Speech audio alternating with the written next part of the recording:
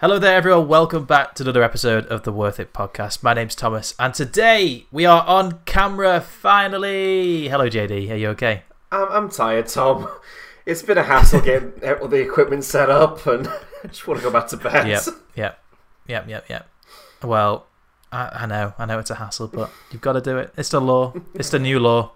Every single Worth It podcast from now on will be filmed and recorded. Maybe not in this format. As soon as we get out of lockdown, we might change it up slightly and, I was very scared you were about to tell me that it has to be recorded, stood up. Yes, for the entire time. You know what I'm going to do, JD? For the next episode, I'm going to stand up for you. And instead of sitting down like I am now, I will stand up, I'll put the camera onto a tripod, and I'll be nice to you. Thanks, man. Yeah, just for you. Feel all the better. Oh my gosh. So, how's it going, JD? You okay? Like I said, I'm tired. There's nothing to do in lockdown. I'm just writing scripts, and we're all just waiting. Yeah. And that actually leads us quite nicely onto our first question. And the question was, have we done any filmmaking at all this week? And no. I mean, maybe sort of for you, because you've done some writing and stuff, so that kind of counts a little bit as some kind of filmmaking, I guess. Does it? In a way. Does it? What do you reckon? No, I don't think it counts. What do you class it? What do you class filmmaking as then? The actual filming process, being on a set, recording something, that's the actual filmmaking. Because before it's just script writing. You can do that and it doesn't amount into the film for so many scripts because, you just look at it and go, no, I don't like it, and you throw it away. Yeah, absolutely. Okay, cool. So I've actually done some filmmaking myself. I class filmmaking as any step towards making a story. But in essence, you've kind of got to start and finish something for it to really count as filmmaking as such. So writing doesn't really count towards it because writing is it's like the start of something. It's not the finish point. Exactly. Writing, then filming, then outputting stuff is filmmaking, I guess. I mean, this podcast, for example, right? We wrote the podcast, we recorded the podcast, and now the podcast is going to go out live as such. So that counts. So that's one bit of filmmaking we've done. There's also the behind the scenes stuff for the tutorial bits and pieces that we've done.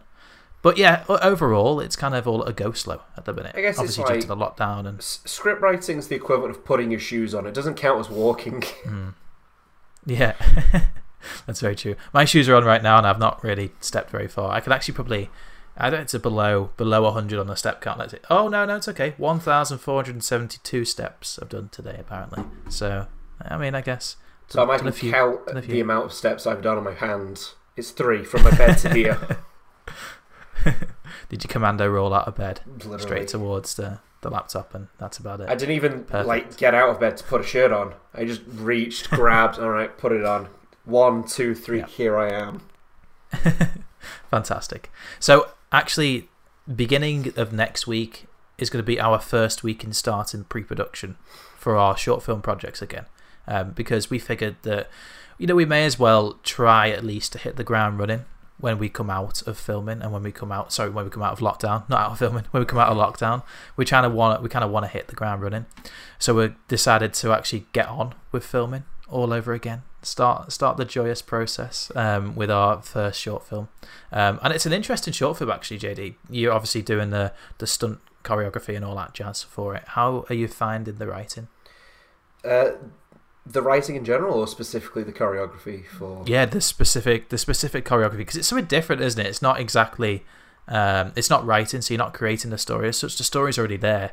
You're just putting like A to B. You're putting moves together, aren't you? I feel like I'm putting IKEA instructions for people. Yeah, I'm literally just saying, person A, do this. Now person B, do that, and just do that. Just do it. Yeah.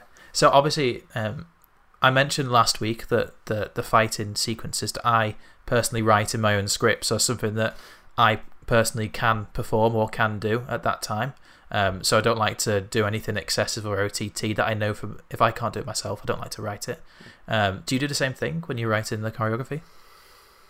No, because I know that I've been trained to take falls, tumbles, and different kind of attacks. I don't know if someone else has been trained to do that as well. So something I can do doesn't necessarily mean someone else can do it, but it does mean that I can teach them and give them an idea of how to do it. Right. Yeah. So when we're actually making the film, obviously it's very good to have those days before going onto set where we can actually, sit people down and say, this is what we're doing and this is how we're going to do it. And then there's also days where we go into, like, for example, like a sports hall or something and practice those particular sequences. Get some crash mats out. And it's something, yeah, absolutely. And it's really interesting that we did for Hunted in particular. Do you remember that day when we all got together in that sports hall? I do remember. As you say, we put out the crash mats. And I had a view of the location that we were shooting at the time, so I knew exactly what it looked like. So I laid out all of the crash mats on the floor in a particular way so it looked like the same set. So all we had to do is when we lifted ourselves up and took ourselves to set, it was the same process, the same thing. So and it worked so well, to be perfectly honest, because we all knew exactly what we were doing in the first place. Yeah. And what's also quite nice added to that is we all knew each other at the time as well. So we'd all met each other, we'd all got on with each other, and things had worked out. So therefore, I feel like if we were to just turn up to set one day and try and do the same thing, it'd be a lot tougher because people don't really know each other. They don't know whether, how far to go, what they can and can't do. There's a level of trust that kind of forces itself in, especially in choreography, because you're trusting someone else to do something that could be very dangerous or even fatal, and pray to God or whoever that they're not going to kill you by accident or on purpose. Absolutely. And we had some really nice input from all of the actors at that point as well. So we had the likes of Lish, who was stood there going, but what if we did this and came at this angle instead? So I really like that idea. That it was a nice input from everyone as an all-round, giving their perspectives on how they reckoned that the thing would flow. And it ended up building the story more than it had done before. So when I wrote it, it was quite basic. And then as we went through the day of the practicing, we actually built on that basic level. And it was really nice. Yeah. And it's something that happens on set anyway, regardless. When you make a shot list, you have like a structure that you want to follow. But when you get there on the day, circumstances change, and you change your shot to match what the circumstances are. Yeah. It's the same with choreography. It is, and like you say, anything changes. How many times did interview change scripts just because we thought something on the day? Yeah, absolutely. It does. It's not limited to just being on set. It's any time, rehearsals, sending an email to say, hey, what do you think of the script? Do you want to be a part of this? And then they turn around and go, well, actually, what if you did this? Yeah, absolutely. So, okay, let's crack on with this podcast episode. So, the 30-day film challenge, we're actually quite far into it now.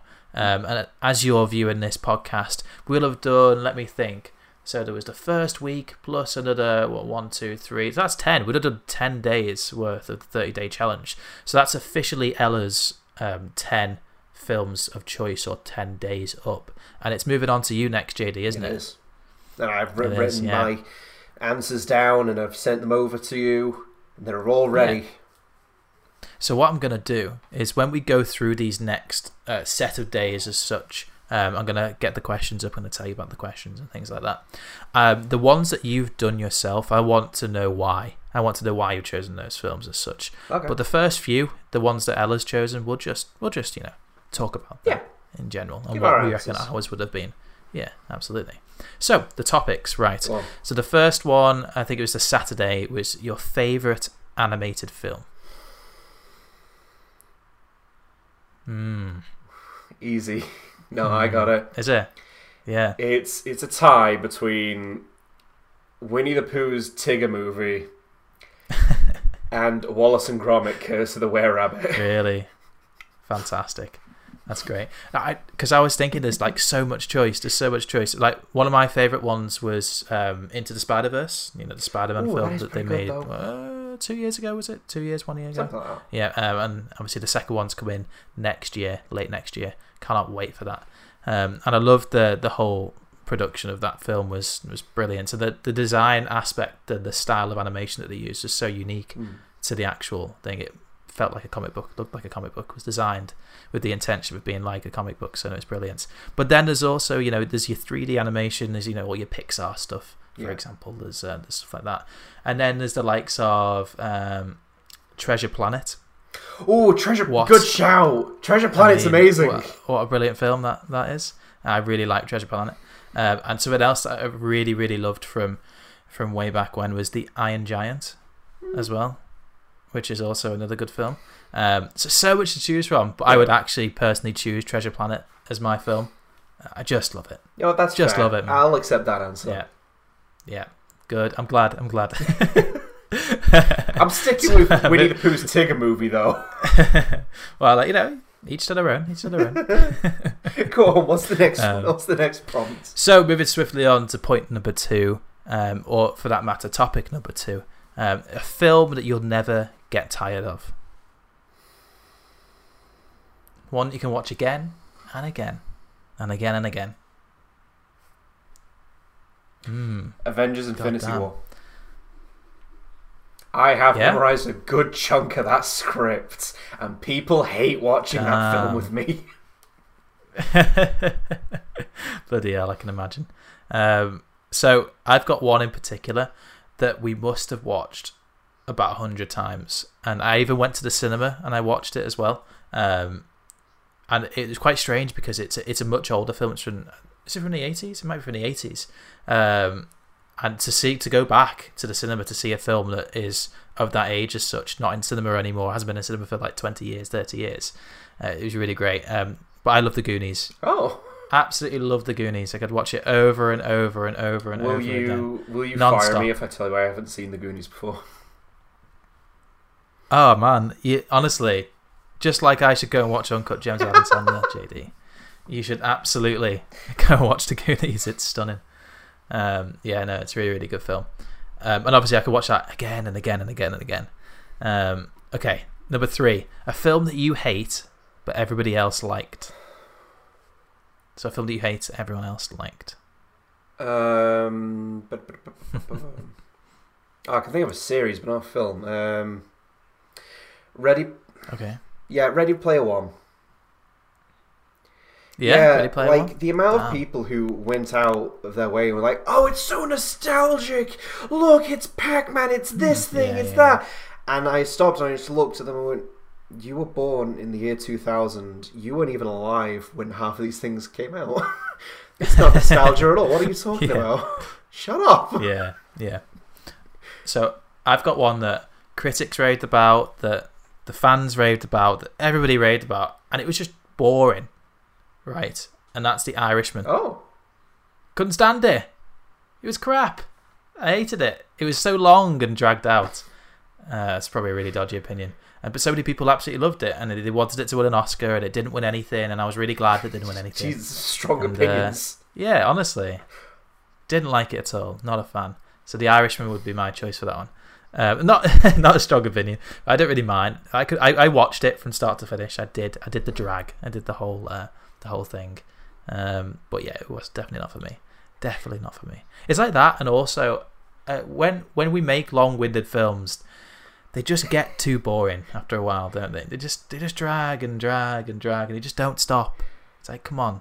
It's weird to realise that there is fatigue on watching a film. It takes hard work to sit still and look at something and concentrate. Like my mum is obsessed with Gone with the Wind. And that film has an interval in the middle. That's how long it is. It's got an interval. And it won an Oscar. It won Best Picture at the Oscars. I don't know how.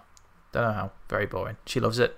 I think if there was a film that she would never get tired of, I think Gone with the Wind would be the absolute choice for her.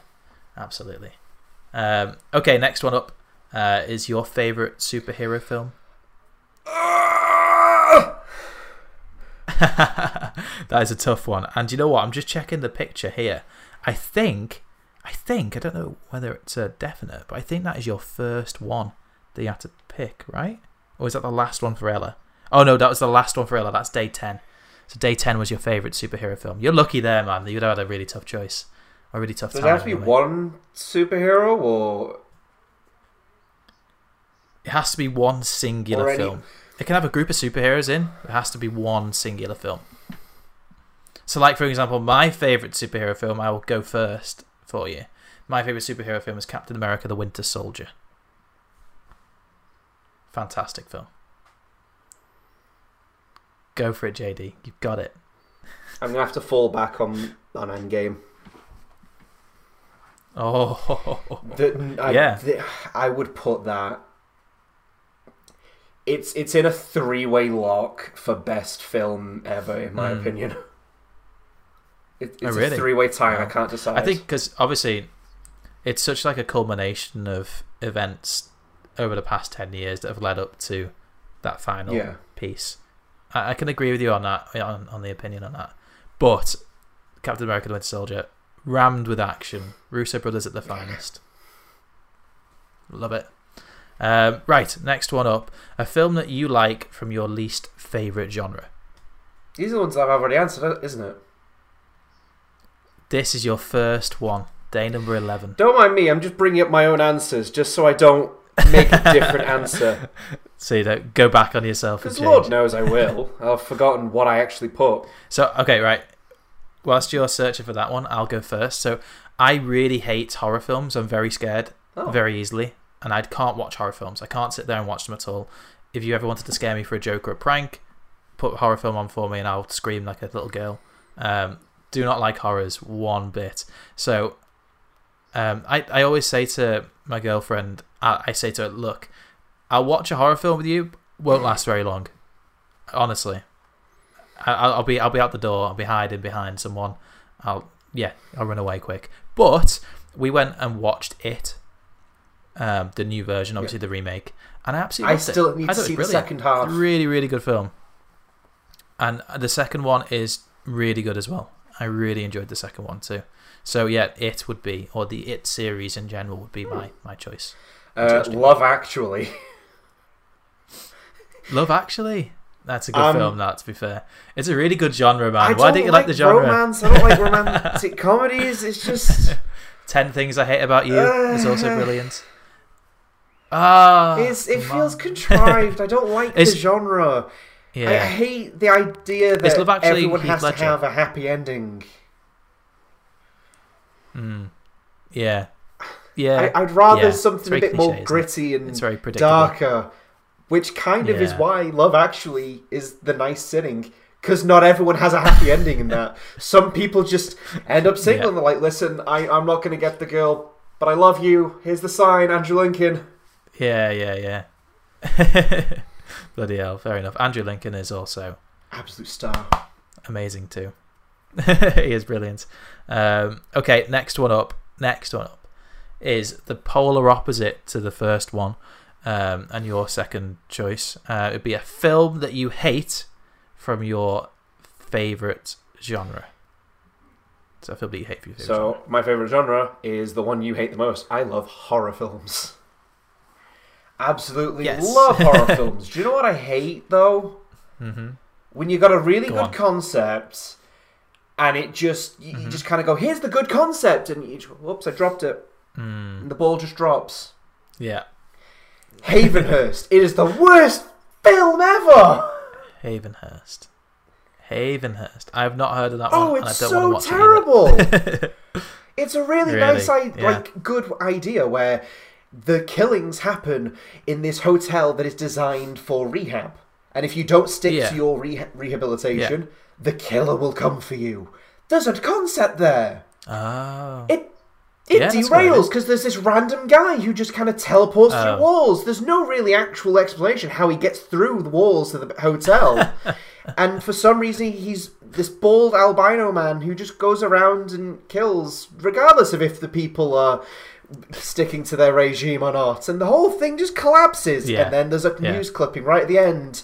And the keeper of the hotel goes, it was me. I was the Lady Havenhurst. And everyone just goes, who? Blow my neck. It's garbage. Cool. Stay away from that film. I'll try. I'll try my hardest to stay away from a horror film that I hate. Bad. So my most favourite genre is action. I'm a huge action person. Love it. Love the whole setting. My least favourite film, and it's technically an entire franchise because they're all awful in general, has got to be The Fast and Furious. No. No. There are some people who are going to come after you, my friend. I hate Fast and Furious. Do not like it. It's not. They're not like mega bad. I've watched them all. They're not really bad. They just get worse and worse and worse as they go along. Tokyo Drift was the best one of the lot by a long, long way. And then all of the others are a bit hit and miss. Let's put it that way. They're a bit hit and miss. Apparently, so yes, the last question for Dwayne that Johnson particular. Oh, go on. Sorry. Apparently, Is that Hobbs and Shaw? I've not seen that one. That's the only one I've not seen. It's the most recent one out, wasn't it? So, and it's I've heard need a to lot of catch good up and things watch about that it. one. Yeah. I think they're getting better at making action and getting worse at telling stories for some reason. I don't know how that works. But yeah, that is my least favourite one. So JD, are you looking, or I was going to say you're looking forward to choosing the next 10, but you've already chosen them yourself anyway. So what I'm going to ask instead is, did you enjoy choosing them? Were there particular ones that you, I guess, struggled choosing? Trying to think of films that just disappointed. There was a question, I think, on day 16? That was like something along the lines of what film just made you depressed. Yeah, that is day 14. Yeah, a film that gave you depression. Yeah, like that one was hard, but I don't know. Do I want to say it now, or do we wait until it's out? No. We'll wait until next spoilers. week. We'll have a little chat about it next week. Yeah. Whoa. yeah. No. Okay, yeah, cool. Now I understand that because I was looking through myself. I tried to answer all 30. That was one of the particular ones that I really struggled on. There's also 2 more that I really struggled on, and they are both in my 10. So my last 10, which is a bit annoying. So I'm gonna have to struggle along and try and find out. We'll get to there when we get there.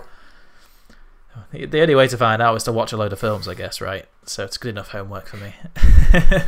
So let's actually crack on. That was a massive segment. I enjoyed it, though. It's a good segment of the podcast. And it wasn't. Yeah, it was good. Yeah, and it wasn't even like the main section of the podcast. It wasn't even the topic of the day either. The topic of the day, JD, is science in film, and most in particular, the science of cinematography.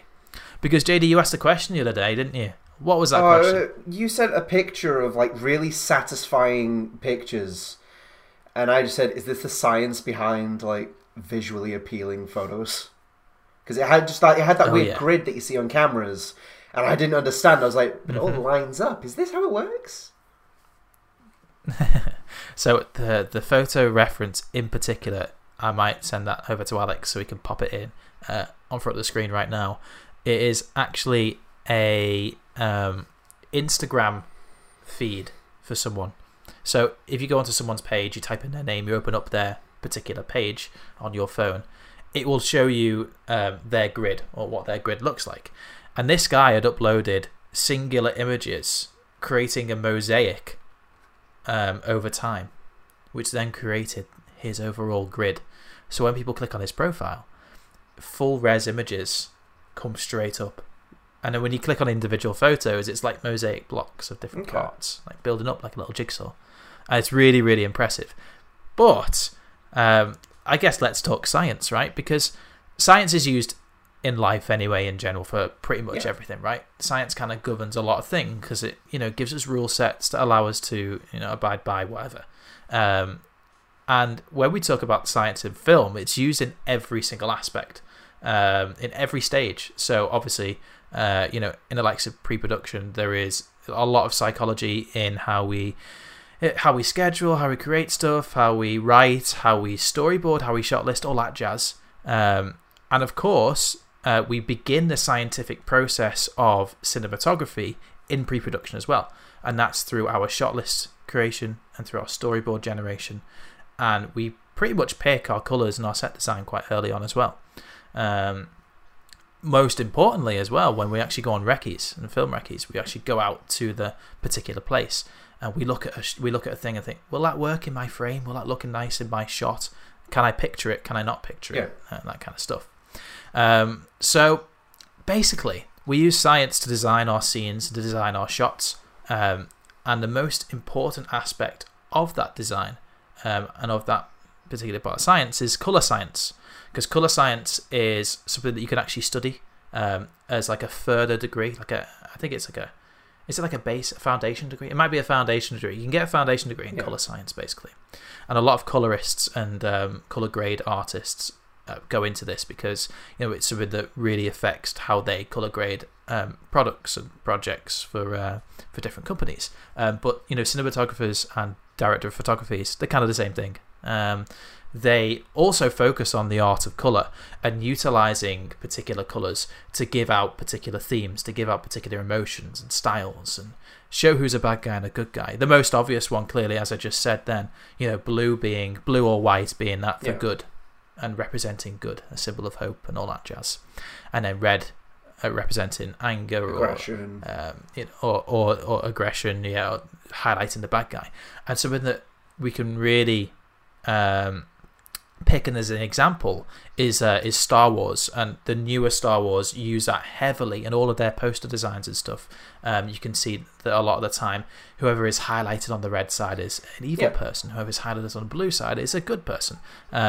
So that's a basic way in which colour science can be used. There's obviously the colour space that we all edit in, which is Rec 709, and you can change that colour space depending on what kind of grades and feel that you want. But a lot of us work within Rec 709 as a colour space, and when you drop stuff into DaVinci Resolve, it just allows you to give that nice palette. And when we shoot projects, we tend to shoot them in log. So what log is, it's basically when you draw out all of the colours and all of the information from your photo, and you give the flattest form of the image that you can give. So an image that is colourful has a lot of information already attached to it. So when you secure that image, it's already got lots of colour in it. So when you you take your phone out, right? You take a picture of myself.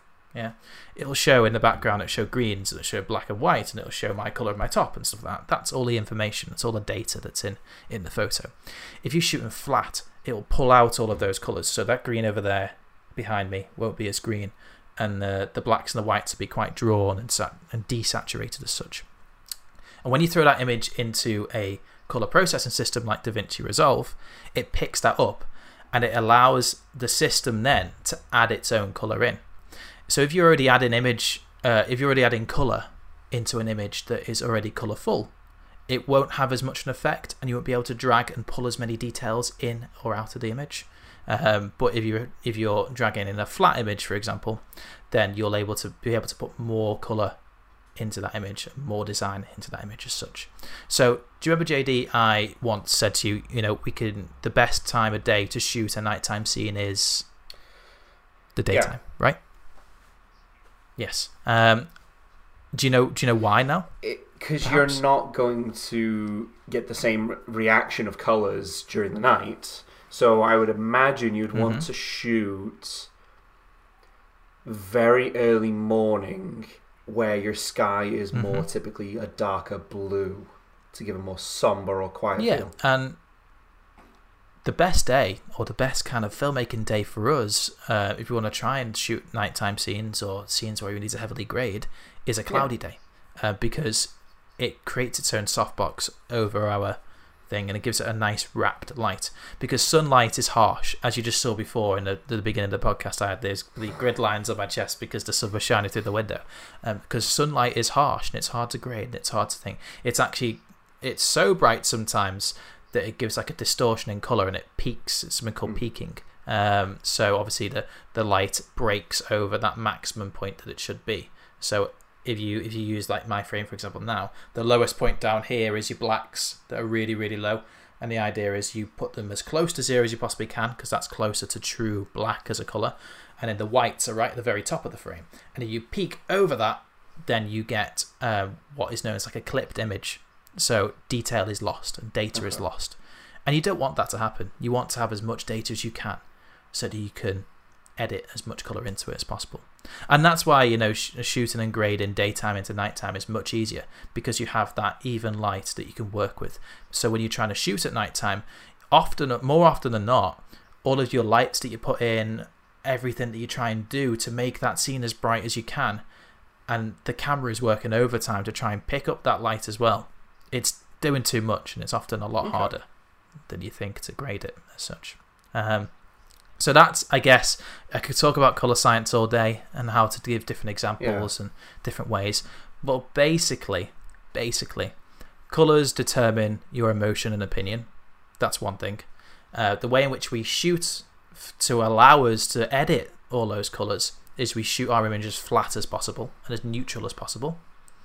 And, of course, when we go into edit, we try and draw as many colours back into the photo as possible. Obviously, once we've colour corrected. And colour correction is just when we just level it all out.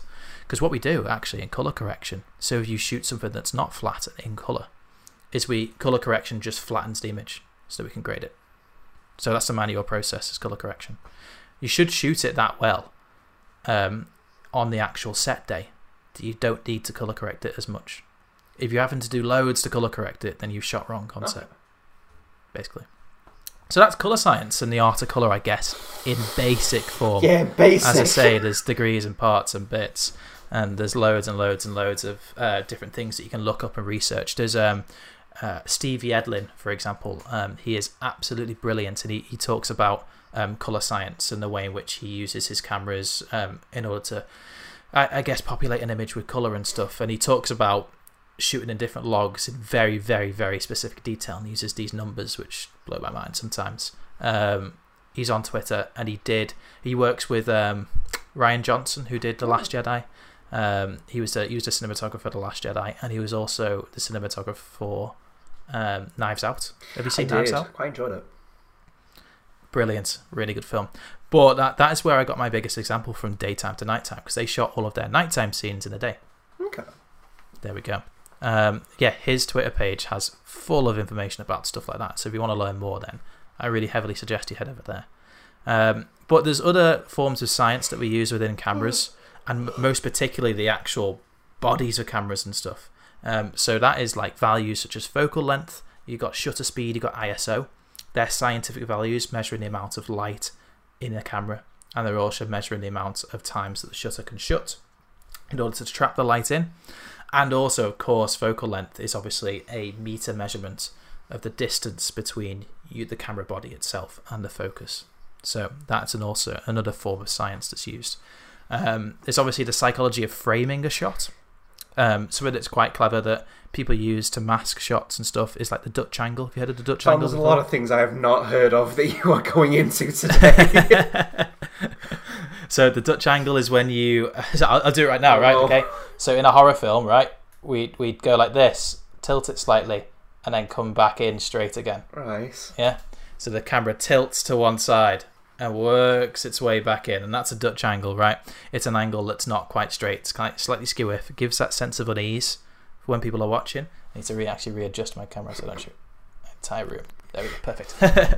So yeah, there's a Dutch angle which is used. There's the way in which we use the rule of thirds in order to convey stuff. So obviously for conversations, your rule of thirds. If you see your camera, I'm looking at my feed now, so I can see my own camera. So here's my frame here, and then here is one side of the third, and there's a box and there's a box. There's the middle boxes and there's the left boxes. So my lines go down here and here and here. So there's my grid. Yeah. That's my grid. If you have your subjects, for example, on a conversation, one person is stood in this side of the third and one person stood in that side of the third, then that kind of complements, right? That's a complementary shot. But sometimes you can switch that around. So, for example, if somebody's looking off frame and they're a bit nervous or they're a bit unsure, it's a horror film or something like that, somebody's unsure about something, then a lot of the time you'll see they do this thing where they crop out the frame. So you see a lot of dead space behind their back, and they'll be looking, and it'll cut frame right here, or something like that. Just shows another sense of unease. Something that's quite subtle that you don't really notice, but filmmakers do that on purpose. There's a really, really good shot that I saw the other day, and it was in what was it in?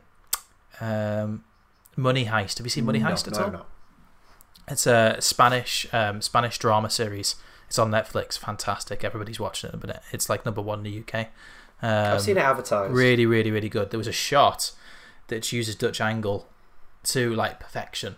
So it starts on the detective who stood in the doorway, and the camera pulls back and twists round to the side, and then goes over the shoulder of the sleeping person, and then focuses on the sleeping person as it rests.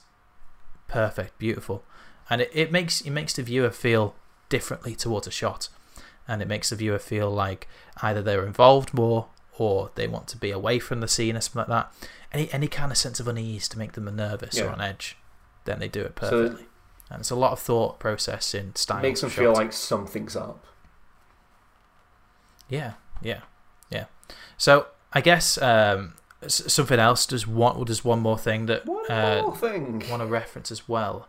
There was likes of the way in which people use motion typography and title sequences, and the way in which they blend into the natural world as such. So like, for example, when the camera tracks through the woods and there's like a bit of text in the foreground, there's some trees, and in the background behind the text there's also some trees. The way in which people like blend text and blend titling and blend stuff into the real environment to make people feel like everything's there with them at once. That's another kind of psychology as well. So there's loads and loads of bits of psychology that goes into filmmaking to try and make people feel a part of something, in love, scared, vulnerable. Loads of different bits and pieces. Again, that's another area of science that's used in film. And then finally, the last bit. One more thing. I promise. Well, there's actually about 100 more things, but the last bit we're going to talk about today in particular is lighting and using temperature to gauge a frame. So obviously we use Kelvin value in lights. So 5,500 Kelvin is the temperature of natural light. No. Did you know that? Okay, and then 5,800 Kelvin is what? What do you reckon 5,800 Kelvin is? Tom, you're asking me like I'm a chemist who knows what a temperature is. All I do is I put a thermometer in and I go, oh, that's hot. Oh, well, I'm sick. Well, unfortunately, chemists and thermometers don't measure in Kelvin, they measure in degrees Celsius. Kelvin is a physics style of measurement. So they use it in infrared light, ultraviolet light, stuff like that. So 5,800 Kelvin is the temperature of a warm sunny day. 5,400 Kelvin is the temperature of a cold day. And we use that value in order to white balance our cameras to make sure that, again, we shoot the shot as flat as it possibly can be. So yes, shooting in adverse environments will affect the way in which a shot will work, and it will affect the way in which a frame will be taken, whatever. So, for example, if you're out and about on a really, really bitterly cold day and you're hiking up a mountain and it's snowing, did you know that your batteries last shorter amount of time? No. Yes, your batteries drain quicker in the They'll cold explain weather. why my phone never lasts. So therefore you need to obviously have considerations and special thoughts for your adverse environments if you're shooting a documentary that's out in a crazy weather. For example, obviously if you go out and shoot in the Sahara Desert, you've got to think about dust and particles getting inside the lens and cleaning lenses and taking lenses apart every day and all that jazz. So yes, that is science in film in a goddamn nutshell. Are you sure there's not one more thing? No, there probably is one more thing, but I'll remember it once we stop recording. God. That's a lot to take. So yeah, obviously, if we, there was a lot to talk about there. I mean, we could have like about 60 episodes on science and film, but we'll leave the next science and film episode for when we bring someone like Alex or Ella onto the podcast. We can all talk together as a little group. So to actually conclude, science is a real heavy part of filmmaking, but none is more important than the camera that you're shooting on. No science is more important than checking your shutter speed, checking your ISO, checking your f-stop, and making sure that the psychology within your shots match the feel of your story and the way in which you want the viewer to feel in general. So yeah, and basically what today was to try and prove it was to try and prove that filmmaking is not easy. It's not easy. People have degrees in it. People pay lots of money to be successful. People take years and years and years to master what is a craft. It's a craft like any other job, and for some people, yes, it's a hobby, but in order to be good at it, you really have to grind for years and years and years and years to get there as such. And we're not there yet. I don't think I will be there personally for a very long time. Word. We're all still learning. As long as you never stop, yes, you'll get there eventually. That's the important thing to remember with anything. Absolutely. And I don't think it'll never be truly mastered. It's like anything, really. Like, for example, I'll use martial arts as an example. You can never be a master as such of a martial art. There's always something to learn. There's always something to develop yourself on. And it's the same with filmmaking. There's always something that we can do, or some other event, something new. There's eventually. Always something. We'll all be new. changing platforms soon, I bet. Yeah. And if there isn't, there will be. Yes, that is it. You sure? That is it. Positive. JD. Is your brain blown? Is your brain blown tired. yet?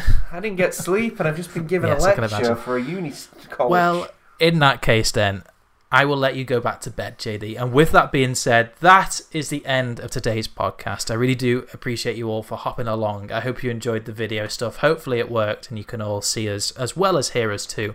If you're listening to us over on Spotify or any other of the podcast hosts that we've actually got our podcast on, then be sure to come over and check out our YouTube channel. You can actually see our ugly faces presenting and doing the podcast. So yeah, thank you very much for listening along, guys. Be sure to check in next week. I don't know what we're going to be talking about. Something else, probably another something else. Bundle Who knows of what is in store? And science. Oh, not more science. Or maybe not science. But yeah, thank you very much for listening, guys. I hope to speak to you all in the next week. Thank you, JD. No problem, Tom. I'll see you next week sometime.